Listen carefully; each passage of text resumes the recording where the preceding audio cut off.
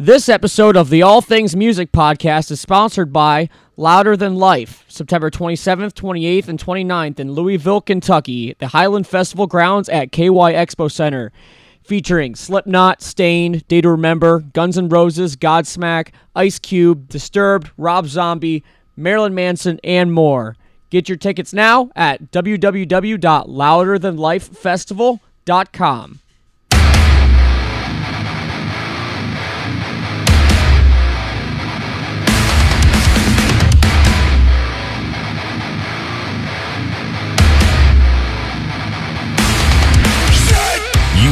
Now tuned in to All Things Music, presented by Liquid Sound Records. Here are your hosts, Ryan Katz and Ian Illyrian. What is up? Welcome to another new episode of All Things Music, presented by Liquid Sound Records. We got a really special episode for you today. From a guest that I honestly could never have expected to interview in the past, and I'm really excited to bring this interview to you.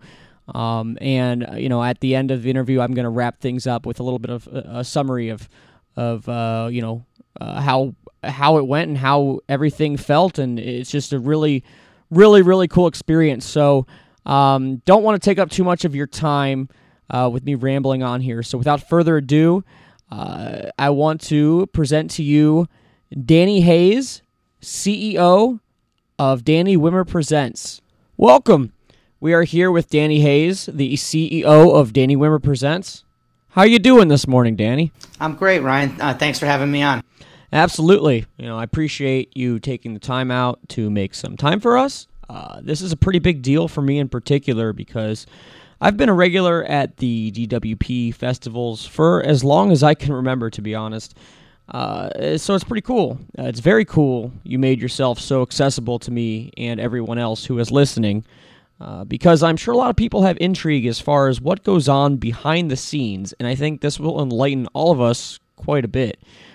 So being that it is the first time I've talked to you, I kind of want to give everybody a background of what led you to this position.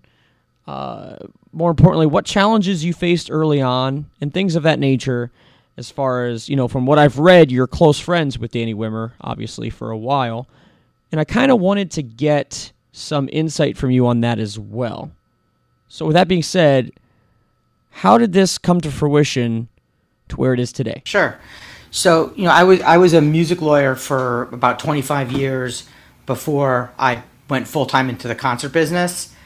And Danny Wimmer was one of my clients when he was an A&R executive at Epic Records and then Atlantic Records. And we worked on a lot of bands together, including Staind, Puddle of Mud, a band called Operator. So we had a pretty rich history. We kept getting closer and closer as friends. He had started was starting Rock on the Range on the side wasn't part of what he was doing for Atlantic, but he was very frustrated that he couldn't get Staind on, Coachella or Lollapalooza. And he said, you know what, I'm going to start the Super Bowl of Rock. And I was his lawyer on that deal, and I started to see the success that he started to have with Rock on the Range and then Carolina Rebellion. And so he came up with a show called Welcome to Rockville in Jacksonville, and I actually invested in that show. And then that led to an ongoing investment with him in shows, which then led to the formation of Danny Wimmer Presents. Somewhere along the way, Danny left the A&R business to go full-time into the festival business, and then about a year and a half later convinced me, because he's a very persuasive guy, convinced me to leave my law practice and become his full-time partner in the company. Right. That's a very big decision, obviously. I'm sure that it wasn't easy to make. When you did leave your practice and ended up at DWP, what were some of the initial challenges? Like, I'm sure there are some pretty significant differences between being an entertainment lawyer and being a full-time CEO for a festival promoter? Well, the biggest challenge is that I actually knew nothing about festivals. And it was so fascinating to learn how little, as a lawyer, how little I really knew about the operational side of a festival versus, the negotiating or deal side. And so there was this very steep learning curve in just really coming to understand the business and the mechanics of a festival. That definitely makes sense. Something I wanted to backtrack on with you, something you said earlier, as far as the Super Bowl of rock, so to speak. I've heard that many times, whether it's from your guys in a press release or just kind of the reputation of what Rock on the Range was and what Sonic Temple is.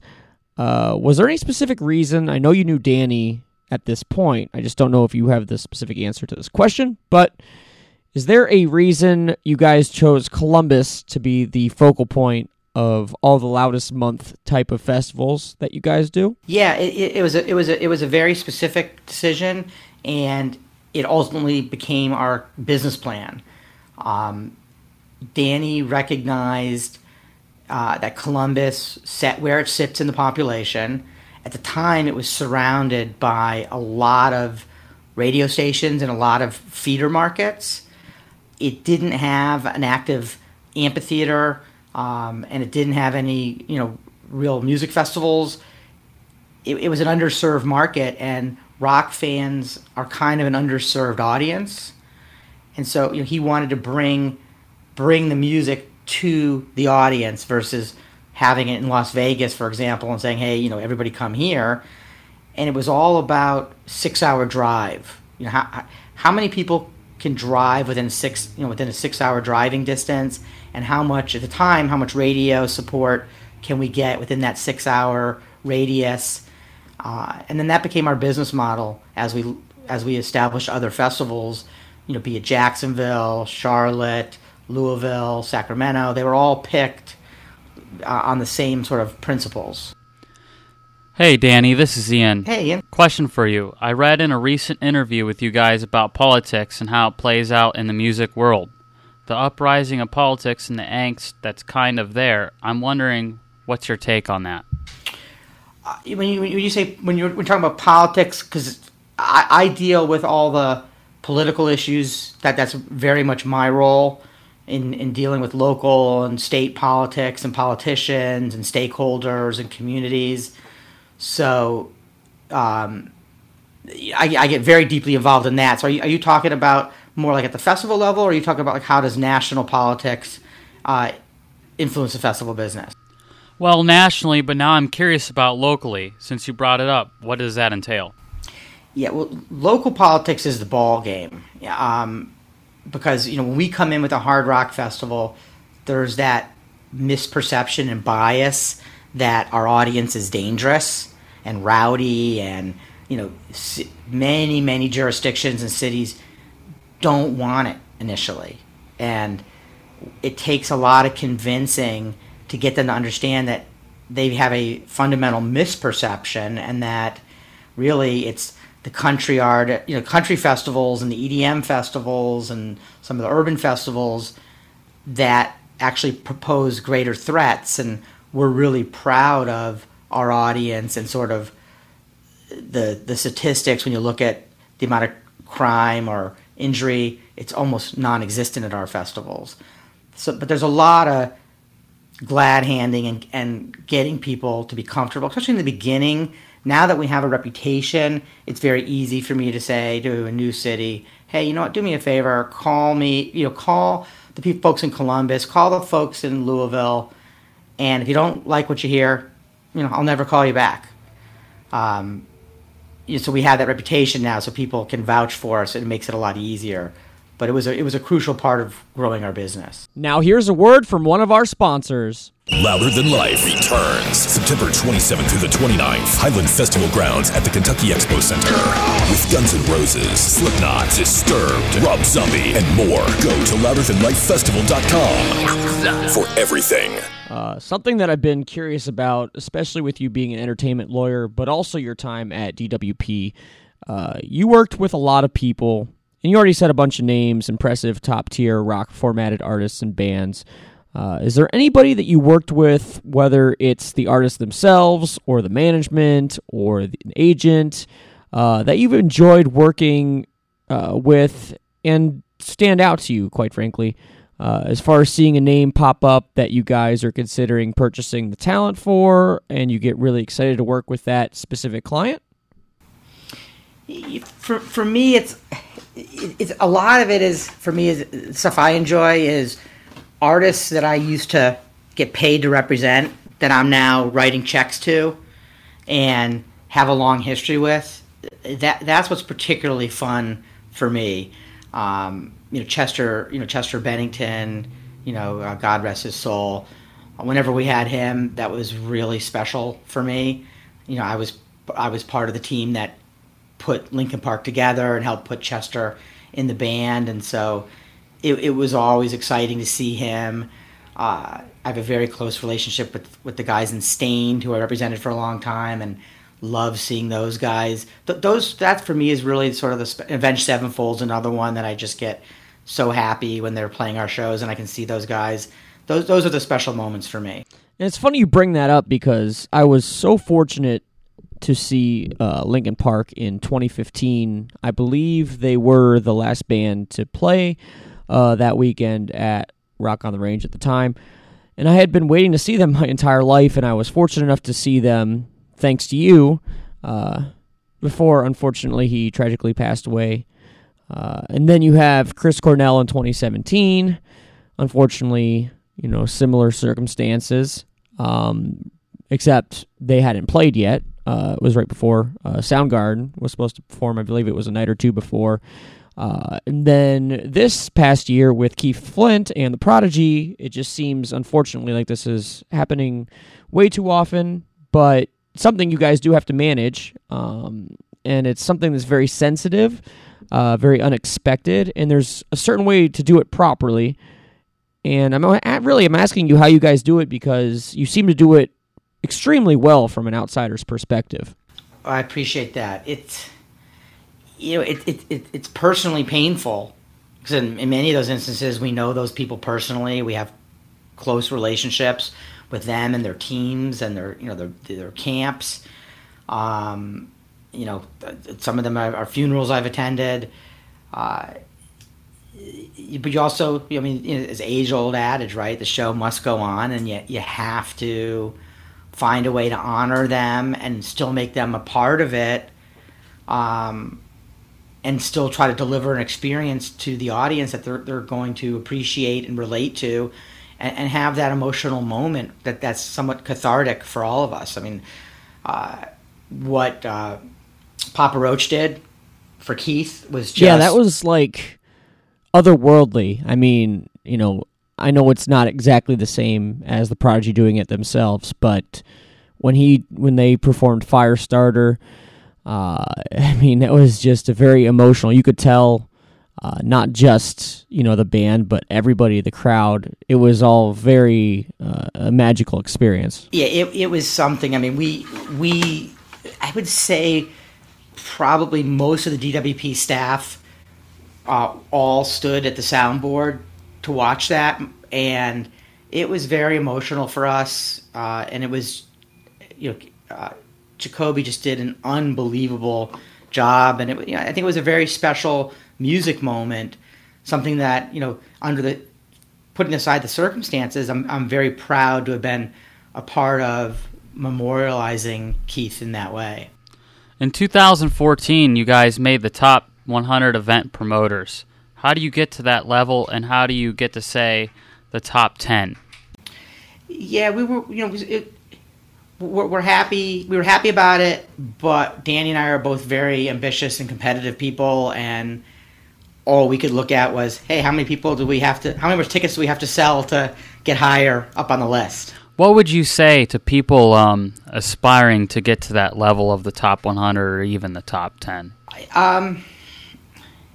It's a lot harder than it was, but the market's just so crowded now, and I think it's all about specialization and understanding what's going to differentiate yourself and not buying into the myth that you could just buy your way to success, and that, if you have big enough talent, it's not any longer an if you build it, they will come model. You've got to really know your place in the universe of festivals. Very true. Very true.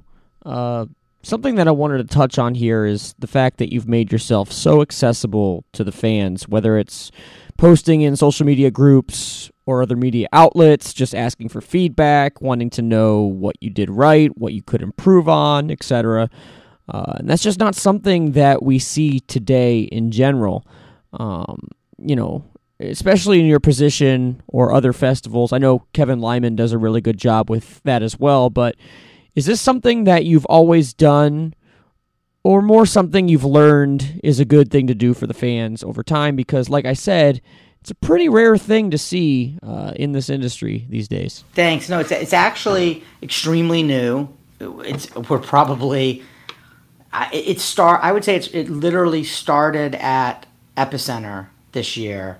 It was very frustrating for us to see a lot of the negativity that was going on, knowing how hard the team had worked in trying to put together an incredible event against a lot of obstacles. And, it's not the audience's job to know the obstacles, but when you see your team getting beat up and demoralized, and literally box office personnel are trying to quit on the spot, and I'm sitting them down and trying to rally the troops, I just said, I got to step up and address the audience more directly, because they're operating under a lot of misperception, and that's our fault. And I get that, and that kind of moves me to my next question, which is the whole damage control situation.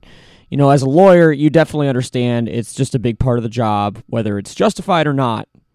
And most of the time it's not, honestly, because fans sometimes can, get caught up in the moment, whether it be rain delays, storm delays, the whole situation this year at Epicenter. It's just something that's very, rock in a hard place. I don't know how you cope with it, but obviously you do it extremely well. Is it an internal struggle sometimes where there's no right answer, and you kind of just have to, take what's given? No, I don't look at it as damage control at all. What I've come to realize is that it's transparency, and what can someone say about the truth? If we made a mistake, we made a mistake. Let's own it, and say, hey, we blew that, and we're going to have to do a better job next year. If it's conditions beyond our control, let people know it's conditions beyond our control. Danny and I, at the company level, about a year and a half ago, realized we needed to become much more transparent with our employees. As the company's gotten bigger and bigger, when you had 5 people, everybody knew everything. When we got to 30 people, you start to realize that you're just inadvertently not telling people stuff. And so we made an effort to become more transparent internally, and I think I've now focused that externally, and I'm just trying to be more transparent with the audience so they can make it educated, understanding what's going on. So Ryan and I have heard that DWP is diving into the country festival scene with your event called Hometown Rising. How do you bridge the gap between rock and country music? I look at it a couple different ways. One is that the line between country and rock is a lot thinner than I think radio wants you to believe, and it's also just part of a long-term plan that we made in Louisville to roll out multiple events consecutively of different genres. So it was sort of a very deliberate growth plan in Louisville. Yeah, and speaking of Louisville, here's another word from one of our sponsors. Louisville, Kentucky, Louder Than Life returns September 27th through the 29th. Highland Festival grounds at the Kentucky Expo Center with Guns N' Roses, Slipknot, Disturbed, Rob Zombie, Godsmack, Marilyn Manson, plus Stain and Ice Cube. Go to louderthanlifefestival.com for all ticket and lineup information. Louder Than Life. And that actually brings me to my next question, which I don't want to get too much into the divorce with AEG just because we've all read about it and all the drama that goes along with it, but is it hard to ignore at the same time, being the only company in charge this year probably was an adjustment, but probably in a positive way. Did you feel more freedom with the creativeness of what you could do and a feeling of, less restriction and more making it your own, rather than having to split that duty with someone else? Yes, yeah, that was a primary motivation. There's probably 3 or 4 driving factors, and that was one of them. We had a very different vision of what that festival should be. It was frustrating when Rock on the Range was the 20th largest festival in the world, but it didn't feel to us that it was holding its stature. Like as festivals were getting bigger and bigger and more elaborate, we felt it was stagnated and wanted to give our fans the experience that we envisioned. And Sonic Temple allowed us, like you're saying, took some of the cuffs off and allowed us to do things that we just couldn't have done under the partnership. And going with that, being you're the only one now, I'm sure there's a lot more work on your plate, and it's really, there's really no 9-to-5 job in the entertainment industry. No. And as the CEO of one of the largest live event companies in the country, how do you maintain a good work-life balance? And is there advice you can give to others, whether it be music or something else, just to help with that in their lives? Work-life balance, I think, is a challenge for everybody in every industry. I don't think in the entertainment business it's uniquely different. I think that we're a lot like a salesman or someone who has to travel a lot. So I think that's the added challenge. I feel really badly for our employees that are gone 4 to 6 weeks at a time and away from their families for so long. It's just a constant struggle. I'm a single father. I have my son full time, and it's really hard, to leave for 2 or 3 weeks at a time and have to, go away from him. But sometimes you just know this is what I have to do. This is my job. This is the career I've chosen. It's how I put food on the table. And when I'm with him, I'm 100% with him. And when I'm not there, I'm calling him every day and I'm staying connected and I'm doing homework, by FaceTime. And thank God, we've got this technology that I feel bad for the guys that did it 50 years ago and they didn't have the technology. And you know what? Your son probably thinks, you're the coolest dad in the world. He does not. I always like to think that even Mick Jagger, his kids probably thought he wasn't cool when they were, 10, 12 years old. No matter who you are, to your kids, you're just not cool. Well, Ryan has a kid on the way, so we'll be able to talk about that pretty soon. Ryan, we'll do a separate podcast on that. I have a lot to say. Hey, man, I'm definitely down for that one. Yeah. So what are your plans for Sonic Temple? I know that you and AEG had very different opinions, obviously, for what that should be. Do you want to make it massive like EDC or Lollapalooza and grow it like that, or what are your plans? So the venue, has a physical capacity limit, and that's one of the challenges, right? Not Sonic Temple now, but Rock on the Range then could never be 100,000 a day. The demand was there. I think we could have, if we didn't have the physical limitations, I think that show could have gotten to 50,000 a day, which would have been really something.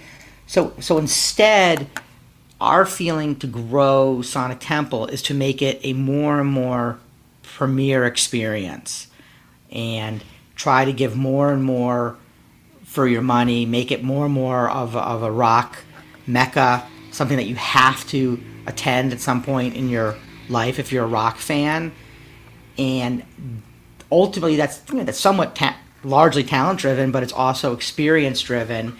You want it to be something that people are going, no matter what, I'm going. I don't care who the headliners are. I'm going because it's just such a unique experience. And that's what we tip of the iceberg this year. Sure. Started to introduce. Sure, absolutely. And speaking of something that recently just happened this year in regards to Sonic Temple, the wholesale of the Columbus Crew had a lot of us nervous. We weren't sure what the logistics were between who owned Matt Free Stadium, who had the rights, if the Crew ended up moving to Austin, were we just screwed or whatnot. Can you enlighten the fans a little bit on what went down, if anything? And, was the future of Sonic Temple ever in jeopardy because of this? No, there was just a long period of like you're saying, uncertainty of was the sale going to happen? When would it happen? We're obviously, and understandably, the tail wagging the dog a little bit in that bigger picture of the soccer conversation. So it wasn't like we just weren't getting addressed right away. And there was that time when we started looking for an alternative site because we just wanted to be certain that if it went against us, that we had a place to go. And did you have a place? I mean, was there some places that you were not necessarily in talks with, but certain other alternatives that were looking feasible at the time? There were a few places that I think we kind of kept back pocket. There had been some public issue over this area called Smith Farms that we were looking at that the city had taken us out to see. But ultimately, both the old ownership and the new ownership understood the importance of having this festival in Columbus, and certainly the city and Governor Kasich, who we're very close to, and who comes every year to the festival, had a lot to say about making sure people paid attention and kept us there. Sure, and something I kind of noticed over the years, in my first year going to Rock on the Range was 2010, but I noticed, whether it's ROTR, Louder Than Life, Welcome to Rockville, Aftershock, all of those places, the headliners, so bands like Disturbed, Papa Roach, Korn, they're all mainstays at these festivals, and they're all amazing bands, but I'm kind of waiting for the next generation to take that step to become that headlining type, and I feel that I'm still waiting, and it's not to say that there's not amazing bands at the smaller level. I really enjoy going to these festivals, honestly, for the lower level groups, and I'll get to that. But what do you think is holding some of these younger bands back from getting to that top tier on festivals? Or is it just a matter of the cycle changing naturally? I think it's a semantic issue more than anything, because all of the bands that headline our festivals were once upon a time considered alternative, and they were on the top of the charts on stations like K-Rock here in Los Angeles.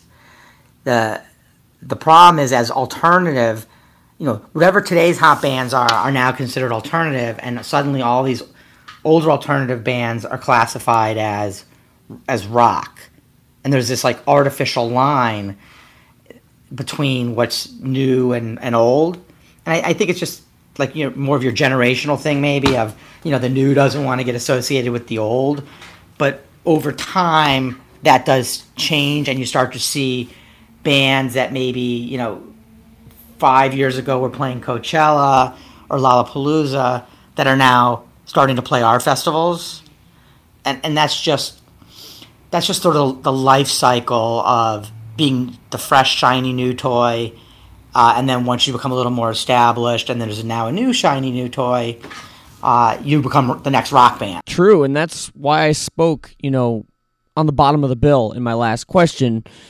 I love going because I get to discover a lot of these bands that I never would have discovered otherwise, and I always chuckle at all these people, they can do whatever they want, but they go tailgate all day in the parking lot and then go in just for the headliners, which is just insane to me.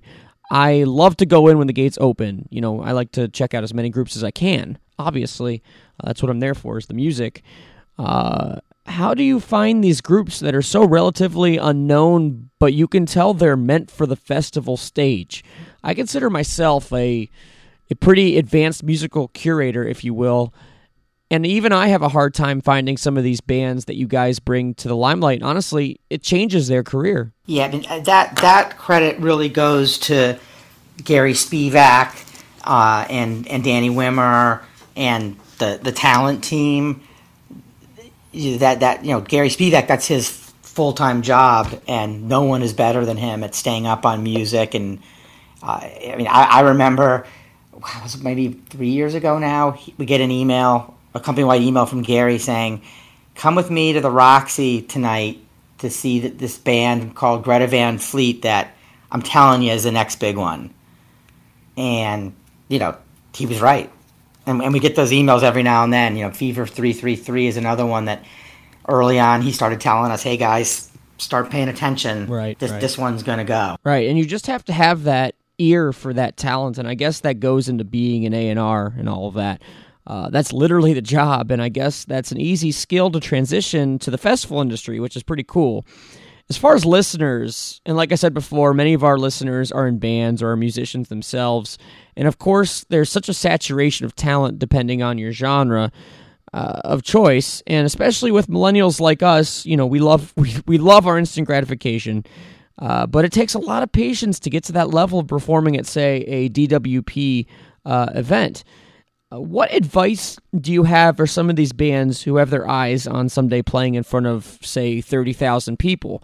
What would you say to them as far as what steps they can take and how they can get the attention of people like yourself? So I think you actually really just nailed it, right? The concept of instant gratification. I always say I believe people win the lottery, but I don't buy lottery tickets. I choose to work for it. And for every artist that suddenly seems to blow up out of nowhere and has that, quote unquote lucky break, there's another 10 that earned it the old fashioned way. And I still look at it as it's like running a political campaign. It's going person to person nowadays. The flip side of the instant gratification is everybody expects direct contact. And you've got to painfully build your audience one at a time, two at a time. There's a great book I just read called Tribes. It's not a new book, but I just read it recently called Tribes. And man, anyone trying to build a following should read that book. It's one person at a time, finding those 5 and 10 and 20 core followers who help spread the word, and having the patience to do it. It's not overnight. So talking about overnight success and instant gratification, do you think that has any longevity to it or no? You never know, right? Once you've made it, the pressure's still on to deliver the next record and the next single and the next this and the next that. And the hardest thing for bands and artists that make it quickly is, do they have the work ethic to sustain it? So basically people that have worked for it have more longevity because they're used to working for it. There are guys like Dave Grohl that just get it. I mean, as big as Dave Grohl is, he could be lazy. But I'm telling you from behind the scenes, no one works harder than Dave Grohl. At Sonic Temple, when we were having the weather issues and evacuated, there were artists whose names I will not mention that were unwilling to consider alternative scenarios, like maybe playing a smaller stage that's still safe, or doing an acoustic set instead of a full set. Dave Grohl went to Danny Wimmer, sought him out, and said, "Hey man, I just want you to know, whatever I need to do to actually perform today, I'll do. If you need me to play the side stage, if you want me to play acoustic, if you want to move this to a club, but I want to play." And it just blew us away that, here's the biggest star in our genre today, still acting like he's coming up, and other artists just not getting that. Sure, and that just shows how much he loves doing what he does. Some artists get wrapped up in the whole "you have to scratch my back" mentality, and it doesn't seem like he's the type that's like that. He's very down to earth, which is essentially a lost art in itself with a lot of these A-listers. I think it's that, and it's also just knowing that if you want to stay on top, you got to work as hard as you worked to get to the top. And that was the message to me about it. And I was really impressed. And I'm always impressed with artists that want to work that hard. Sure, right. And that's kind of why I love doing this podcast, because I would never have known that story, and I don't think any of our listeners would have known that story. And now we see that, we hear that, and we're like, we already all love the Foo Fighters, but that just brings it to a whole new level that's just very admirable. To be honest, to switch gears here, one of the things that I've always loved about DWP events is, whether it's Louder Than Life, Sonic Temple, the other ones, there's a really good mixture of that mainstream modern rock as well as the heavier, more brutal bands. I personally, it's no secret, I'm part of the heavier is better crowd. I love the mosh pits, the circle pits, the crowd surfing, all of that. But at the same time, it has to be really hard to appease every fan base because, you have a very diverse crowd of people that come to these festivals. Some people only like bands like Five Finger Death Punch and Breaking Benjamin. Some people only like bands like Suicide Silence and Whitechapel. So you have to balance them both so that, okay, you're not going to have half of this fan base not come this year because there's not enough heavy bands, or another half not come because there are too many heavy bands. So I got to imagine, it's pretty challenging. Yeah, but you start off with accepting that you're not going to make everyone happy. No matter what you do, right? Someone's going to complain. And it's like politics that way. You're never going to make everybody happy. It's impossible. It's a physical impossibility. So we accept that, and then you're also limited by what's on tour or what's willing to work that year. People don't always understand that some years there just aren't the bands out there.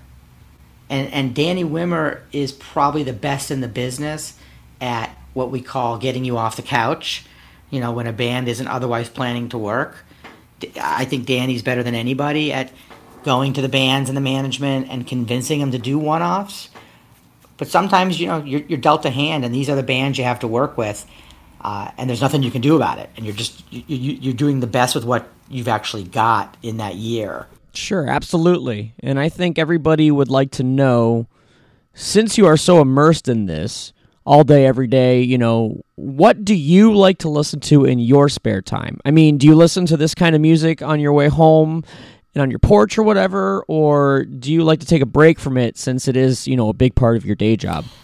So a couple different answers. My commute home is 8 minutes, so I usually use it to call my mother. What a commute in Los Angeles. Yeah, so I use it to usually call my mother and, get that checked off. But, and then I listen to a lot of books. I'm really a voracious reader, and have found that, books, audiobooks are a great way to consume. But I always, music's a big part of my life. It's always been a big part of my life, and I'm a really diverse music taste. I think music's all about your mood in a given moment, and there are days I've got the hard metal playlist going, and there's days I've got soft jazz in the background, because it just really depends on my mood. Fair enough. Last one for me. I know you got to run. How do you stay grounded? You meet and talk to rock stars literally every day. You have what so many of us would call a dream job, and I know, at least for me, I would have a tough time keeping my head out of the clouds, I'm sure there are times where you have to pinch yourself. Do you ever ask yourself, is this a dream?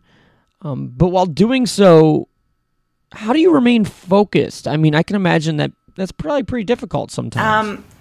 I don't know. I don't think of it in those terms, I think. And to me, when I became an entertainment lawyer, it was because I loved music, right? Music drove my life, but I knew I could never do what they do. And to have a hand in bringing that to the world, and particularly as a lawyer, I think the thing that was exciting for me was knowing that when a band made it, and I actually had a role in helping that happen, and now that band's influencing people the way my heroes influenced me, I look at it as a privilege. right? I don't think it's not something that I carry a chip on my shoulder or have ego about.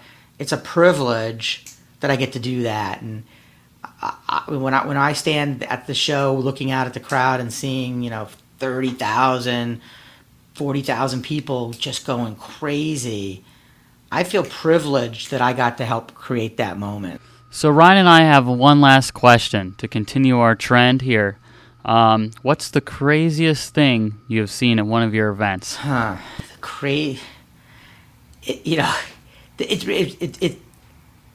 have to almost categorize that question, because there's the craziest things from a production standpoint, there's the craziest things from artist standpoint, there's craziest things from fan standpoint. There's so many different levels to that. For us personally, weather is just the craziest thing, because we don't control it, and we feel a victim to it, just like the fans, and we're at the weather's mercy. There's some artists who I can't mention their names that I'm just shocked at their behavior, and whether it's taking a dump in the dressing room or telling a runner that they're not allowed to talk to them, and that kind of behavior is just so disappointing, because I don't get, or the other thing I hate too is when big bands come in and they gotta clear the hallway like the Queen is coming through. Right, yeah. And it's like, are you kidding me? Or I think the thing the fans would be the most surprised to hear, because city officials, I'm always having to explain this one, is that many bands, their attitude is they own the stage, and so I'm not even allowed on the side stage during their performance unless I have a special pass from them. And it's like, you got to be kidding me, right? I mean, I'm paying for all this, and I can't even go side stage. Right. Wow. That's incredible. I'd have to say, if I had to answer that question myself, just from being a patron this year, with Gojira, the pyro incident that happened, where it was really windy and the flames shot up, and it got their guitarist right in the face. He walked off for half a song, came back, and finished. I don't know too many people that would do the same. No, we have some incredible photos of that. I didn't see it happen, but the photos were just amazing that I saw. I'll have to check those out for sure. So hey, we are really appreciative of you taking the time out today to talk to us. I know that a lot of our listeners and fans of the Danny Wimmer Presents festivals will be really excited to listen to this. And hey, if you ever want to come back on anytime, we are always happy to have you. Hey guys, I appreciate you having me on, and one of my favorite things in the world is to pay forward, the knowledge that I've gained. And there were a lot of people who helped me along the way. There are a lot of people who still help me along the way, and having the opportunity to pay some stuff forward is really, really important to me. So I appreciate you having me on, and anytime you've got a hot, burning question, let me know. Louisville, Kentucky, Louder Than Life returns. 3 full days, September 27th through the 29th, Highland Festival Grounds, with its biggest lineup ever. Guns N' Roses, Slipknot, Are you ready? Disturbed, Get up, go! Rob Zombie, Godsmack, Marilyn Manson, A Day to Remember, Breaking Benjamin, Hailstorm, Chevelle, plus the return of Stain. I'm on the outside, I'm looking at. And a special appearance by Ice Cube. Anywhere Ice Cube's up. Go to louderthanlifefestival.com for all ticket and lineup information. Guns N' Roses, Slipknot, Disturbed, Rob Zombie, Godsmack, and many more. Highland Festival Grounds at the Kentucky Expo Center. Celebrate bourbon and the best rock. See ya at Louder Than Life. Wow. What an interview. We were so fortunate to talk to Danny Hayes, CEO of Danny Wimmer Presents. I really appreciate everybody who's tuned in, anybody who's new listeners, anybody who's been listening for a while now. It's been a wild ride, and I really hope to continue this for quite some time. Next week, I believe, if not 2 weeks, we have Mark Hunter, the former lead singer, frontman, now film director, jack of all trades from Chimera. He will be on the episode next week or in 2 weeks. I have to check the calendar. So make sure you tune in. Please subscribe, rate 5 stars, follow us on iTunes and Spotify. And hey, as always, we're out.